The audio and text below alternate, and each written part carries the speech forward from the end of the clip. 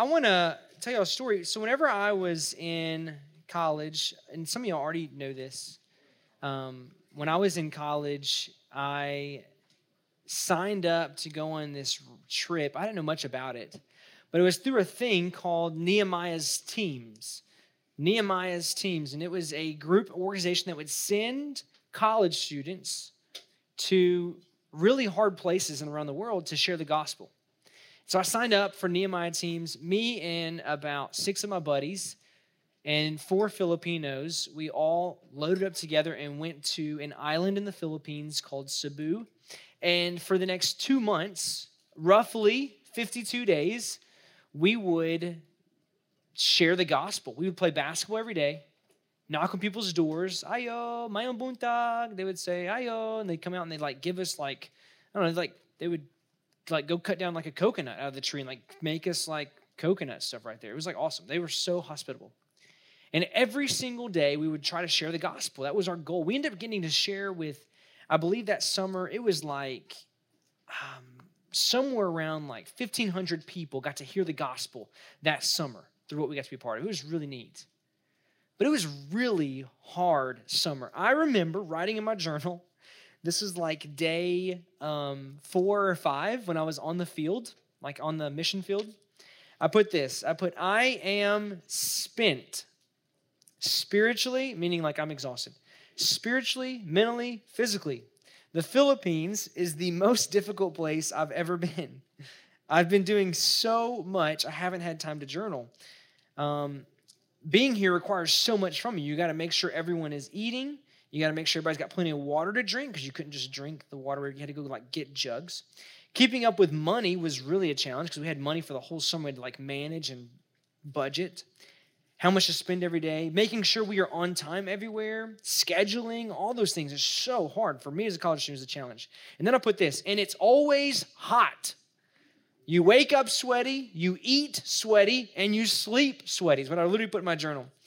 I was the first night here, I kept thinking, why are you here, Cory? Everyone in the group was thinking the exact same thing. I remember laying on my mat. It was not anything fancy. It was on a mat that was literally about as thick as, that thick. That's how tall it was. You had to blow it up yourself. Set it out on the floor. It was not comfy. I'm going to tell you straight up. And I had sweat stains on this thing. That's how much I was sweating at night. And by night 4, I was literally sitting in my bed on my mat, and I was thinking, I was Lord, how can I get out of this? I was I know I'm in the Philippines. I know I'm literally on the other side of the world. I was thinking, I wonder if I could fake an injury and get a plane ticket home and get out of this for the rest of the summer. That's what I was thinking in college. I was thinking, how do I get out of this mission trip? Because this is way too hard. I did not know what I was signing up for. And y'all probably think I'm a pansy, but I'm just telling y'all straight up, it was the hardest place I've ever lived in my life. I lived out of a backpack. I went to a well to go take a bucket bath. You don't have running water. You'll get a bucket, pour it on your head, and then you put some soap on your arms and your head, and you're donezo. That was it. That was your bucket bath for the day. When you wanted to eat, you had to go to the market, and you go to the market, and you're picking out your pork or your chicken, and there's flies all over all the food hanging out everywhere. These people are just selling it to you, right there in front. It's not refrigerated. It's just hanging out, just hanging in the open air. They killed it that morning and have it hanging out for you to buy it for breakfast. I'm this is hard. If you want to cook a meal, you have to literally start a fire and put a pan on top of your wood and make sure it's not too hot and it's not too cold and how high it is from the rocks. It was just so hard, guys. I'm just telling you. It was a challenge. But on top of that, some places don't even have electricity. There's no running water. I was missing my family. I was just struggling. And at the first week, I was ready to throw in the towel. I was this is way too hard. This is not what I signed up for. And some of those who are thinking about going on mission trips, I want you to know that's not what every mission trip's like. I just want you to know. So if you're thinking about going somewhere, don't be I'm not doing that. Well, this was a little different. I just know after the first few days, I was ready to quit. If I were to fast forward to the end of my summer, this is what I wrote down in my journal. Y'all really can't see this, but do y'all see this little picture I drew on there? Do y'all see that at all? So I wrote down things I learned this summer, okay? Things I learned this summer. One of the things I put on here was that people are not the enemy. I need to guard my heart more. Don't pollute the springs. So be careful what I see, what I listen to, and what I am around. Don't pollute my heart. Be strong and courageous. That's Joshua 1:8. I need to go to the king, God, with kingdom-sized requests like Nehemiah had for the king in chapter 2. All of the armor hinges on the loin belt of truth. Talking about the armor of God. House church is so simple and amazingly real. To follow Jesus requires carrying a heavy cross. The Lord hears my prayers and the Lord answers my prayers. I could continue to go on and on. I just want you to know this. At the end of my summer, God had built up so many walls and foundations in my life that I felt like when I came home, like I was so ready and equipped for whatever the Lord had in my life. It wasn't until I labored with the Lord and labored in the ministry, building the walls, that I get to experience that right there. Some of you guys right now are wanting that in your life, right? Like you want to experience more of the Lord. You want to walk with the Lord in a fresh way. The question is, are you even building the walls in your heart? Are you obeying Him? Are you listening to Him? Are you opening the Word? Are you studying and reading and learning? Are you allowing Him to even have room to work in your heart?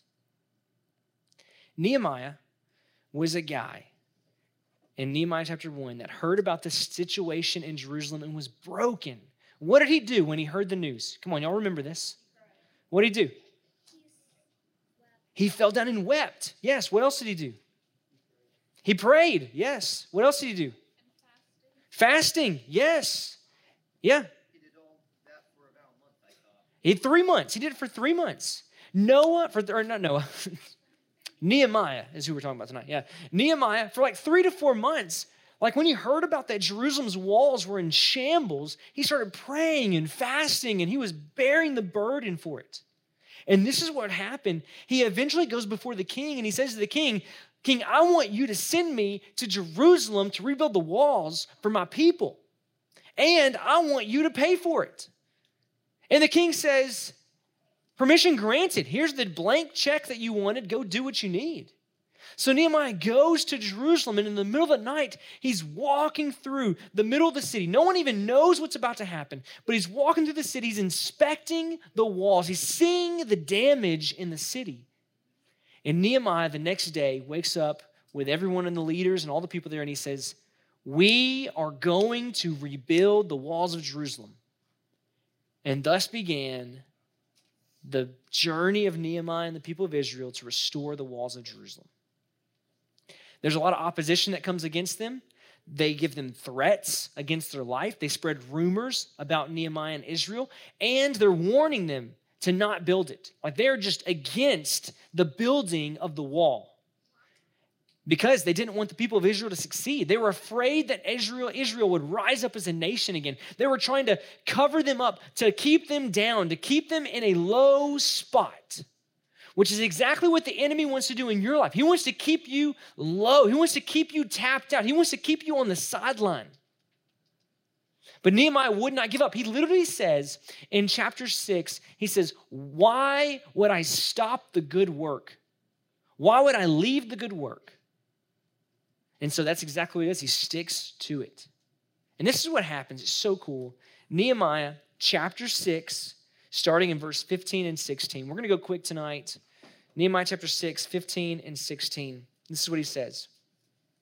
So the wall was finished on the 25th day of the month, Elul, in how many days? 52 days. Do y'all know how long I'll come back in a minute. It's just crazy. The 52 days. Keep going. Verse 16. And when all of our enemies heard of it, all the nations around us were afraid and fell greatly in their own esteem, for they perceived that this work had been accomplished with the help of our God. Okay, so just 2 verses. That's what we're looking at tonight. Just 2 verses. If you're taking notes, number 1 is this. The wall is finished. It's a miraculous thing. You know how like what kind of wall this was. They say it was about 1.7 miles long, which is a pretty long ways, 1.7 miles long, and they estimated it was about 40 feet high. Like I'm 5'7.5" high. So that's literally 8 of me. Is that right? Someone get that right? Is that close to 8? Okay. Thank you, Tanner. Thank you. Yeah. It's like 7.5 of me, all right? That's it. That's how high it was. And for the width, it was 8 feet wide. So that's like Garrett's height laid down. You know what I'm saying? Like that's how big it is. So it's a pretty big wall that they built. The original wall that they built was a little bit bigger than that, but it took them 4 years to complete it. And Nehemiah and the people of Israel rebuilt this wall in just 52 days. Isn't that a miracle? Isn't that crazy? For us who don't build walls every day, I want you to realize that it's a big deal, okay? It's a really big deal. And I tell you that because here's the deal. I appreciate that Nehemiah did not quit.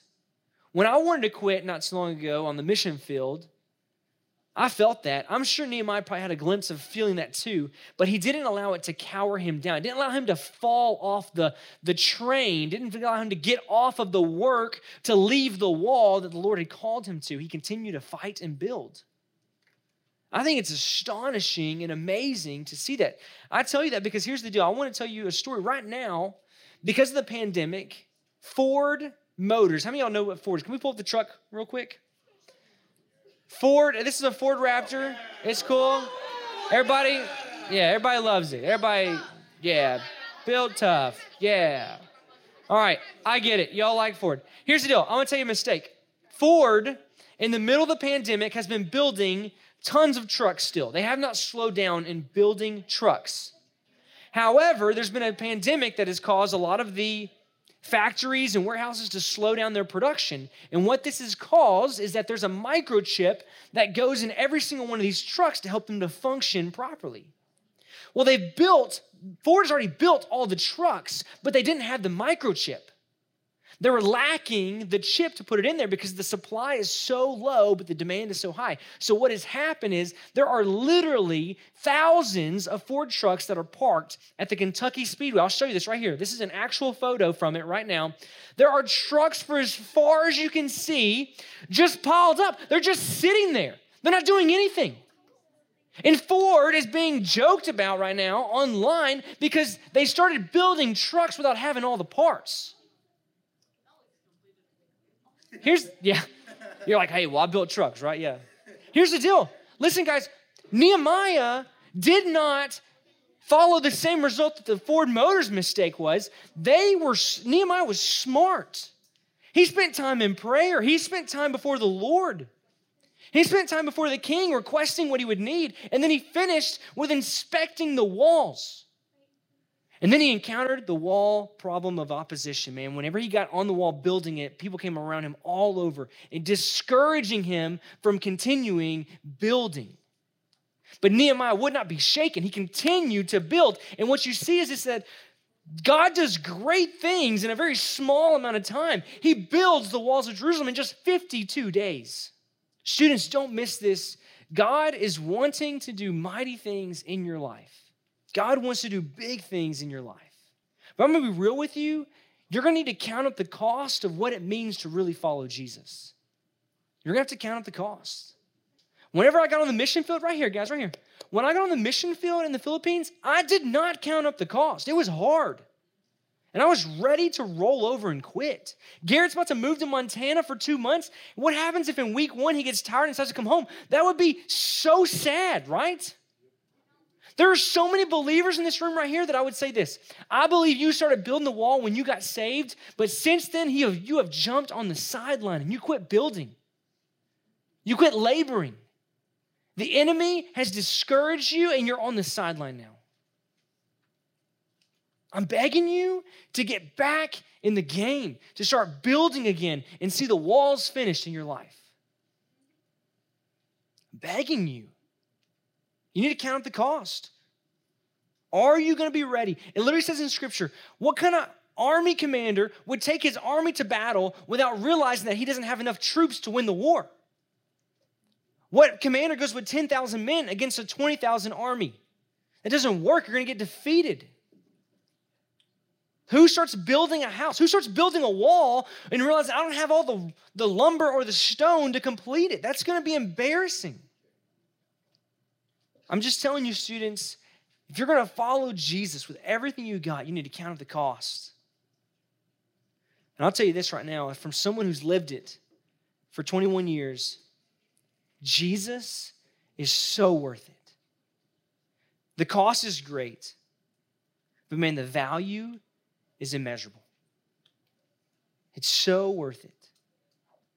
If you're taking notes, second thing is this, not just the wall was finished, but that the world was astonished. The world was astonished at the work that took place. You saw it there. It says that the wall was finished, and then all of a sudden their enemies and the nations were greatly afraid because of what they had seen and heard. They were afraid. They were terrified. I can't think of a better way to put it. Back whenever I was served at Bellevue, Arlington, at our Arlington campus, I served there as their middle school and high school pastor. And I used to host this thing called the Super Bowl party, okay? We would host a Super Bowl party every year, and we would have about 100 people come show up. And this year, it was a head-to-head. Can I show a picture of who it was real quick? There was a head-to-head of two teams. Y'all might have known them. It's in 2017. It was Tom Brady with the Patriots and the Falcons. Anybody remember this game? Yeah, here you go. Let me show you the next one real quick. So this is what happened. The Atlanta Falcons were up 28-3. That's a 25-point deficit with really 1 quarter and about 2 minutes left to play. And I'm not going to lie, everybody at my Super Party was like dogging the Patriots. Like, they're washed up, Brady's done. They were dogging them. Just chill with me. I'm here with you. Listen, people were like going home, like the game is over, all these things. I remember it. Like, people were like, this game is done. It's in the bag. The Falcons have won their first Super Bowl. Well, all of a sudden, Tom Brady turns it on, and the final score for this game was 34-28 to the Patriots. They went on a 31-point scoring streak to win the game. Yeah, I get it. I get it. Listen, the world is still astonished. You hear this right here? They're still blown away today. Whether you like the Falcons or whether you like the Patriots or whether you don't care about football at all, it's okay. Right here. Oh, yeah. Everybody wants to cheer for football now. Here we go. Listen, all I remember was sitting in our Bellevue, Arlington student area, and I remember thinking this. Everyone in the room is literally speechless right now. You would see online, people left and right are just like you would see them after the game, their heads are just down like this. They're Falcons fans in their jersey, and they're just like so distraught. Like, what just happened? How did this just happen? And I'm going to be honest, throughout the first really 6 chapters of the book, you'll see that the opposition to Nehemiah is just chattering it up, man. They are talking a big talk against Nehemiah, putting him down, calling him out, spreading rumors, threatening him, discouraging him the whole time. Nehemiah finishes the wall in 52 days by the help of God, and this is what happens. You do not hear one more word for the rest of the book from any of those enemies. Isn't that crazy? I remember as you read through the book of Exodus, you'll see that the people of Egypt are taken by 10 plagues. The Lord brings 10 plagues on the nation of Egypt because they had taken captive the people of Israel. And what happens is he delivers them with a strong hand. He takes them out to the waters or the sea that Moses parts the water through the hand of God. They part the waters and they walk over on dry ground and they defeat the Egyptians. And this is what happens. Don't miss this, guys. When God is at work, when you see the work of God at hand, I promise people around the world will see it. It says that after that happened, that all of the nations had heard about what God did in Egypt, and they were terrified of the God of Israel. Yeah, they were terrified of the God of Israel. It even happens again with Jehoshaphat. He prays to the Lord, would you deliver me from the Moabites and these other guys? And what happens is the Lord does exactly that. And this is what it says In 2 Chronicles 20:29, it says this, "And the fear of God came on all the kingdoms of the countries when they heard that the Lord had fought against the enemies of Israel." Students, I'm telling you, I'm astonished at what God does in my life. I'm telling you, you are going to see the enemies, the opposition, the enemy of the Spirit working against you in your life. You're going to see the world be astonished at what the Lord does through you when you commit to joining the work at hand. The last thing, if you're taking notes, is this. Not only was the wall finished and the world was astonished, but you also know this, is that the work was distinguished. And what I mean by distinguished, I mean it was special, it was unique. No one gets credit at the end of building the wall in 52 days saying, wow, Nehemiah was just a great builder, you know? No one says that. The nations were saying they were afraid and terrified because they saw that the God of Israel was the only one who could help them accomplish this. I can't help but think about one person who is even better and greater than Nehemiah. There's a man named Jesus Christ who came to this earth, who had a task at hand. And although there was a lot of opposition to this man, there were threats against him, people tried to attack him, people tried to mock him, they spread rumors about him. There was all kind of opposition. And the task was going to cost a lot from him. He didn't just go into it blindly. No, he knew what it was going to take for him to come to this earth and answer the calling that God had placed on his life. Yet he still came. And that's why eventually he would go to the cross after much suffering and trials. He'd be put on a cross with his hands nailed to a wooden cross and his feet nailed to it as well. And this is what happens. Jesus would say his final words, "It is finished." The task was complete.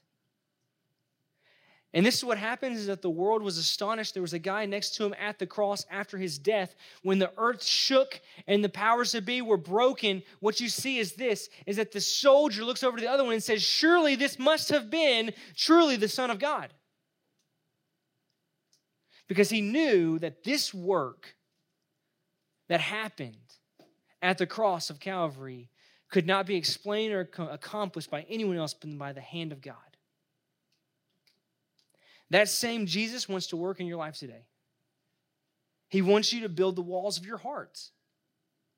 He wants you to protect it so that the enemy can't come and go as he wants. He wants to build up a firm foundation that you'll build your life on for not just 6th, 7th, and 8th grade, but for high school and for college and for all the things that await you beyond that. God is wanting to build a firm foundation in your life today. If you don't start building right now, you're going to miss out on the blessings that come later. Students, if you want to start building your life, it begins with faith and repentance in Jesus Christ. He has bought by the blood of Jesus a way for you to be saved. And when you give your life to the Lord, it changes everything. And now that you're a believer, you don't just sit on the sideline and get out of the game. No, you start building and fighting for the kingdom of God in your life.